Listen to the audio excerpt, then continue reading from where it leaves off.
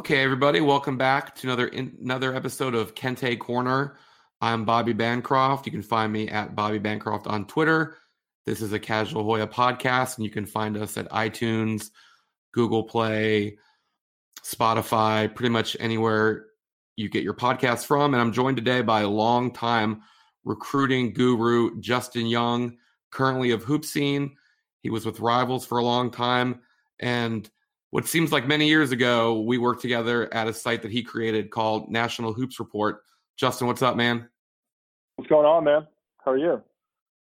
Pretty good. I'm a little baseballed out right now. I've been working on these Nats playoff games from the wild card up until the World Series. I did not think it would go this long, but all of a sudden, it's almost college basketball season. Yeah, well, listen, as a resident of Atlanta, I don't really feel sorry for you at all. Not one bit, because you guys are dancing and like you can have all the fatigue you want, but you could be a Braves fan and just have your heart broken. Now we kind of feel like what you must feel like in DC for so long, like you'll just never get over the hump. You guys are like, the Caps win it, the WNBA championship runs through your town. Now you got the Nats there. Like, I don't want to hear about your fatigue, bro. Like, I'm just sorry, not interested in your fatigue living in Atlanta. We're the new DC, man. Well, you've got the MLS team now that's killing it. That's true, but in typical Atlanta fashion, we'll probably have our hearts broken in a couple of days. Not to be like that guy, but that's kind of how it works. Last year was a fantasy, so bound to happen again. Yeah, I have no idea what happened in that first inning in Game 5 against the Cardinals, but that really worked out well for the Nats. Let me tell you, it was the best happy hour in the history of Atlanta bar industry, because it was like a 5 o'clock game, and then by the time everybody got for work, the game was already over, and it was like happy hour went bonkers that day. So somebody won. Yeah, it's been crazy, and the Nats are in a little bit of a hole here right now. But they still have some games to play. But switching gears to recruiting, Georgetown recently, and I know this is a guy that you've seen a bunch, they recently missed out on RJ Davis, who just as I'd say about a month ago, I had Corey Evans on from Rivals, and he was talking about how it really seemed like a two-horse race between Ewing and Capel, Georgetown and Pitt, and as so often happens, UNC became really involved, and that's where RJ Davis is going to continue his college career. So, I'm sure you've seen it a lot, but just how tough is it to beat out a team when UNC comes in late, or Duke, or Kentucky, or Kansas, Michigan State, so on? Yeah, I mean, that's just kind of the nature of the beast, isn't it? Right? Like, I mean, there's a handful of schools, like you mentioned all of them. I think UCLA at one point was one of those teams too, that they can come in the final hour and throw a pitch together. And I think a lot of it, though, to be fair, is it's kind of the chicken and the egg, right? And so Carolina, I mean, they are stockpiling talent right now. That hasn't been the case for like the last couple of years, like 4 or 5 years. They haven't really been putting together like the classes that we've seen Duke put together, or Kentucky, or some of these other places. And so this year's class, they've got some studs coming to town off the heels of getting a guy like Cole Anthony, who they got really late in the process, who I think, by all things considered, should probably be the national freshman of the year. It could be an All-American and the freshman one-and-done guy. So you get a guy like RJ Davis up in the same area, and I'm sure, he probably sees his talent not that far off from Cole Anthony, and I'm sure Carolina was really smart and said, hey, just watch how we're going to use Cole, and we think that we can probably get you in a very similar role, score the ball and get all these other studs involved. And, yeah, it's Carolina, man.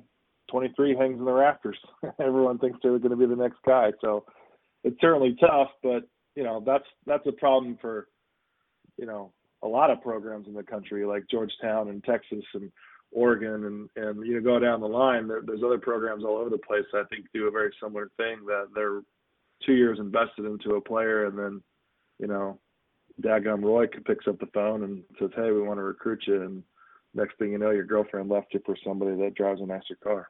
So, yeah, and I think a lot of the concern, at least with the fan base, and obviously the fan base is the fan base, but how you mentioned Cole Anthony, and he probably will not be there when RJ Davis suits up. Right. But there's going to be a lot of competition at the guard spots at UNC, even with Cole Anthony gone, and they're going to keep recruiting at a high level. Do you think the kids, and, RJ Davis had a great summer. He really, he increased his national rankings and all that stuff. Do you think guys are more interested in competing at a school like that? Because, for instance, Georgetown brings back this year, James Akinjo was the Big East Freshman of the Year point guard. Mac McClung, starting shooting guard. Those guys play a ton of minutes. They're probably going to be there as juniors. Do you think RJ Davis and guys like that think, well, they got two guards that play a ton of minutes. Would I rather compete for my minutes at Georgetown, or would I rather compete for my minutes at UNC? Yeah, that's a great question. I think about this all the time. And I think more about like the sheer psychology of it, and like there's an instant gratification that happens now too, where guys are really kind of like the shiny object kind of plays out more than maybe like the logical decision. But then again, on the flip side, you have other guys like Anthony Edwards, who's a freshman in Georgia, who decided to kind of blaze his own path, and by all things considered, he was like one of the top two guys in the country, and decided to not do that and not take that path. And he wanted to be the guy where he'd play 35 minutes a game and, get a fast track to the NBA. And I really think too, Bobby, that every kid that's like a top 100 guy, like let's just say every kid that went to NBA top 100 camp, I really think all those guys think they're good enough to go one and done and go be pro. I really do. It's changed a lot where the mentality is a little different. And so, and I actually don't mind that at all. Like you'd hope that your best players have that same sort of like mentality that they think they're the best guy. Like you want that.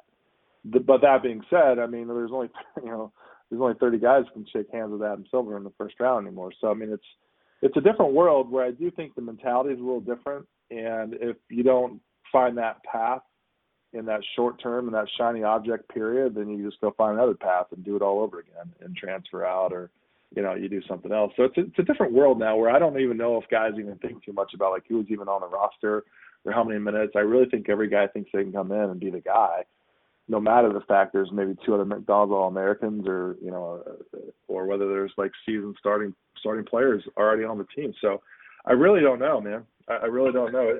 It's a different world now. It's a totally different world than what we've seen 10 years ago. And I do think it's just all a mentality of how guys operate. So speaking of a different world, completely different world, we are going into year 3 of Patrick Ewing, and they are playing a completely different style than John Thompson III. Okay? I think you know that. Everyone knows that. It's pretty obvious. And he picked up Akinjo and McClung. He got those guys. Akinjo was going to Connecticut. Coaching change, comes to Georgetown. McClung was going to Rutgers. I think realized I'm going to Rutgers and decided to go to Georgetown. With the way that Ewing is playing a fast pace, get up and down, try and outscore you, kind of, what you see in the NBA, which is where he was an assistant for at least 15 years, maybe a little bit longer. You think it's a little, I think a lot of Georgetown fans were thinking that this style would end up in them getting more guards, more wings that are just, transition guys. Are you a little surprised that he hasn't been able to get that? Or do you think that it's sort of, they're just going into year 3. This kind of takes a while, particularly when you weren't a college assistant.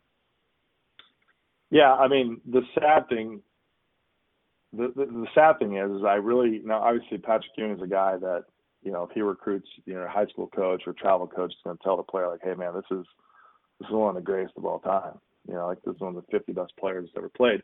But honestly, like these kids don't know who these guys are. They never watched one game of any of these guys live, and I'm not really sure like that appeal really resonates as much as I think maybe people of our generation think that it does. Or these guys don't know, they really don't. And so, but I do think to your point though, it does take time to get in the players to come in there. But I really think here's the thing, is that to me it's much more about developing your guys. It's this weird thing now, right? You may have a team put together that's really good, and then like in June, the guy that you never thought would ever leave your program transfers. You're like, what? Like, why are you leaving? Like, it makes no sense. And so then you have to account for that. So your focus now shifts from developing your current team that you have to like have to deal with like this right turn that you absolutely did not plan for, nor did you ever think would ever happen. And I'm not saying like Georgetown has like a specific example of that, but I do think that the normal operation of things for developing guys and developing your team has really changed because roster turnover is such a thing now.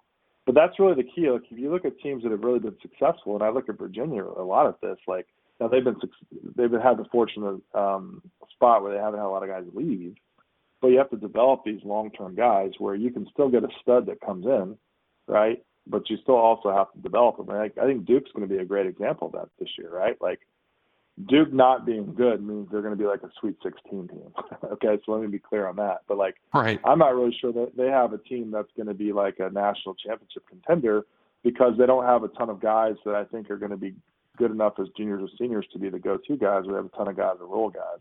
And I think that just takes time, and we're not patient enough anymore to allow that to happen. So that open style is every style that every kid wants to play, but now I think you have to develop these guys. And it takes time. I mean, to your point, though, you've got a young backcourt, and this could be a significant jump here for both of those guys, and which in turn, I would think would be a ripple effect that, allows you to maybe get a different guy that says, oh, that looks interesting. I want to go do that, and they kind of go start their own legacy. But it takes time, man. It just takes time. So are you saying in this day and age of Twitter that we've lost our patience? and everything. Like I'm watching El Camino, right? The Breaking Bad movie on Netflix, and it was kind of slow. And like I just fast forwarded to like the good parts, and I'm like, man, I waited like 6 years to see like to like obviously I didn't know it was coming, but like I couldn't even sit through the whole movie because I was just so impatient now, And I'm like, what am I doing? Like what am I doing? Like that's just kind of how we're trained, and everything that we do, everything that we consume, we have the ability to kind of fast forward to the good parts. And I just don't know if that we're conditioned anymore to like just kind of ride it out and wait.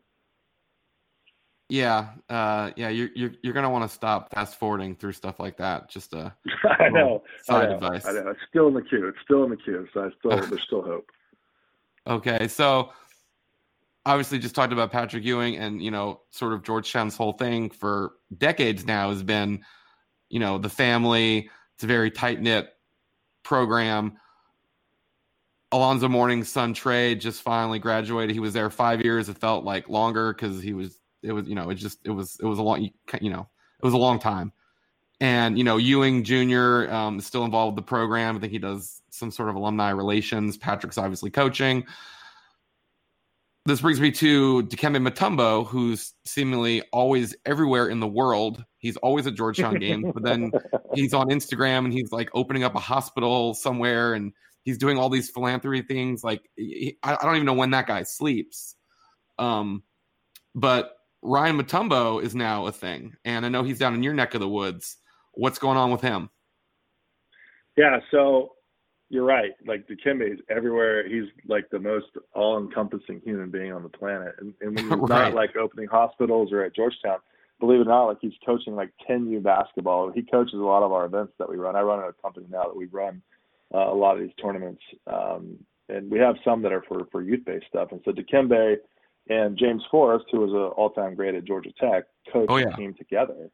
And it's probably the single funniest thing to watch is watching Dikembe coach, and he's yelling at these refs, and the refs like, I have no idea what you're talking about, man. But anyways, part of it is he would coach Ryan, and so Ryan's been playing at our facility in our events since he was 7th grade, and I'll tell you, in the last like 2 years, it's really been cool to see him going from like this long, gangly kid that would, trip over his own feet to really becoming a guy that is a really pretty interesting prospect, and he plays, there's a lot of, listen, he's not his dad. Okay. Like let's not set the bar too high for expectation, but the way that he moves and his length and, blocking shots and, there's some parts of his game and you're like, oh man, I didn't see that like 3 months ago.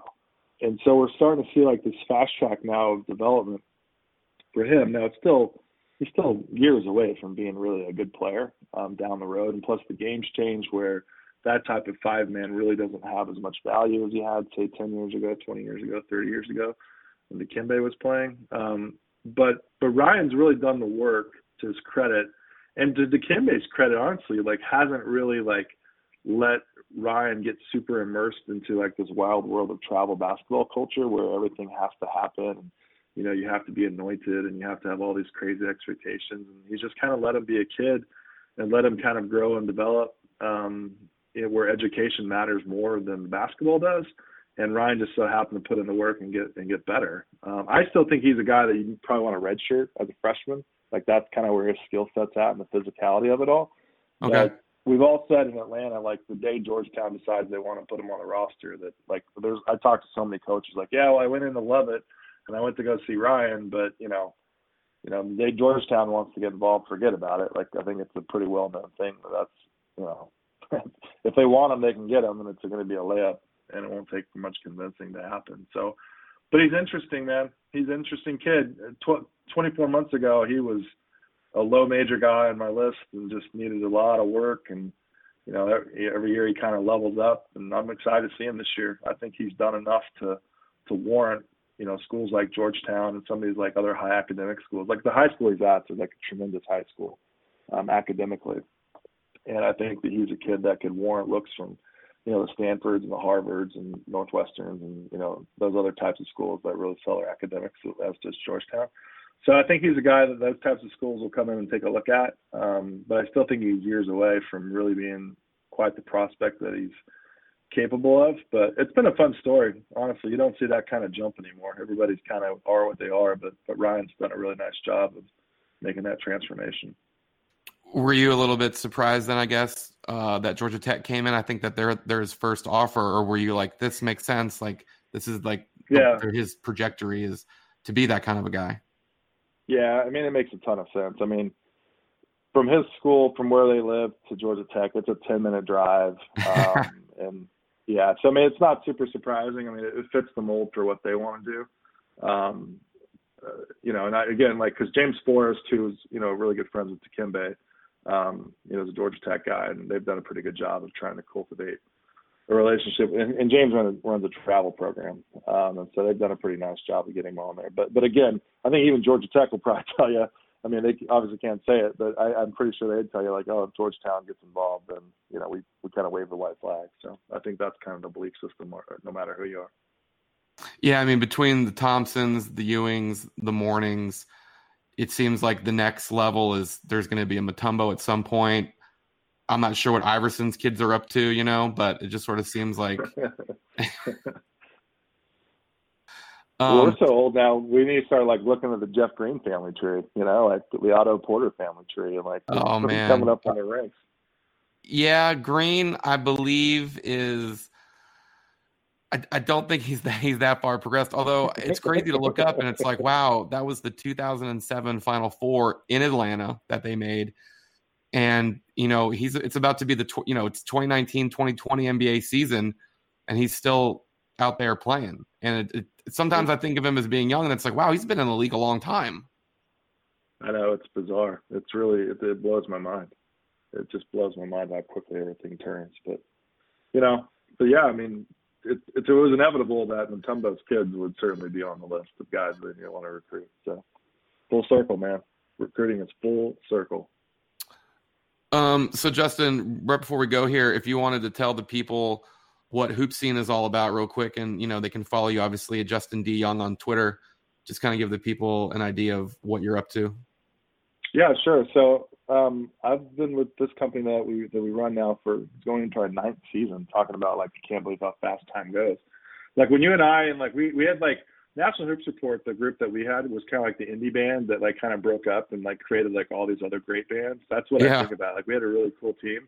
And so when we kind of blew that up, everybody kind of went in their own direction. I've been here back in Atlanta, and we run a ton of events, particularly for like the non-major or the non-sponsored team. For people like probably in your demo, they're probably more familiar with like Hoop Group and like maybe like old Charlie Weber stuff. Like we run that down the Southeast for non-sponsored teams, and we've had a number of like high-level guys. Now we still do, we own the Bob Gibbons tournament. We run that tournament that's gone on for 27 years now.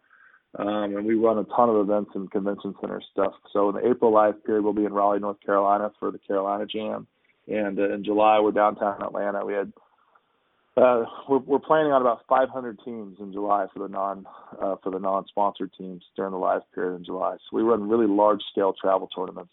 at convention centers during the live periods, as well as, really like high level stuff during the non-live period stuff. So still very much involved with recruiting. And we still deal with guys that are obviously going to be high major guys. But for the space that I'm in now, we run a lot of stuff that really tries to help those teams that don't have swooshes or three strikes or the UA on it. And that's really been kind of fun to kind of see that. So you get to see a lot of the teams that are in the tournament, and you're like, of course they're going to win because we've been watching these guys. They didn't play on the shoe circuits. And so like the Loyolas and the guys that really kind of come up and bust up the brackets. That's kind of been a space that we've been involved with for the last little while. It's been really, really cool and really satisfying. So you go over to Hoopseen, HOOPFEEN.com, and see what we do. And we still cover recruiting, primarily on the Southeast, though, is kind of the space that we've carved out for ourselves. So it's been a fun ride, man. Fun ride. Yeah, no, it's cool. I remember I was just doing local stuff in the Northern Virginia, D.C. area. And I remember you from Rivals, and I was following you on Twitter, and you put something out to apply for, and I got down on that. You got me down on my first Peach Jam, which was interesting from a Georgetown perspective. They were in on a lot of kids. I remember particularly DSR at that point had flipped from Xavier, so I kind of followed him around. And it was definitely cool. It definitely helped me get in with more Georgetown stuff. I used the National Hoops Report to get into the local radio station covering Georgetown for the website. And then I've done some other stuff since then. Obviously, I do a lot of AP stuff and all that stuff. So I definitely appreciate your part in that. And Justin, sure. I hope to get you back soon, sometime during the season, maybe some Ryan Mutombo updates, or if there's any other kids down there that Georgetown's looking at, I can get your expert opinion. Happy to help. Happy to do it anytime, buddy. All right. Thanks, Justin. Okay, guys.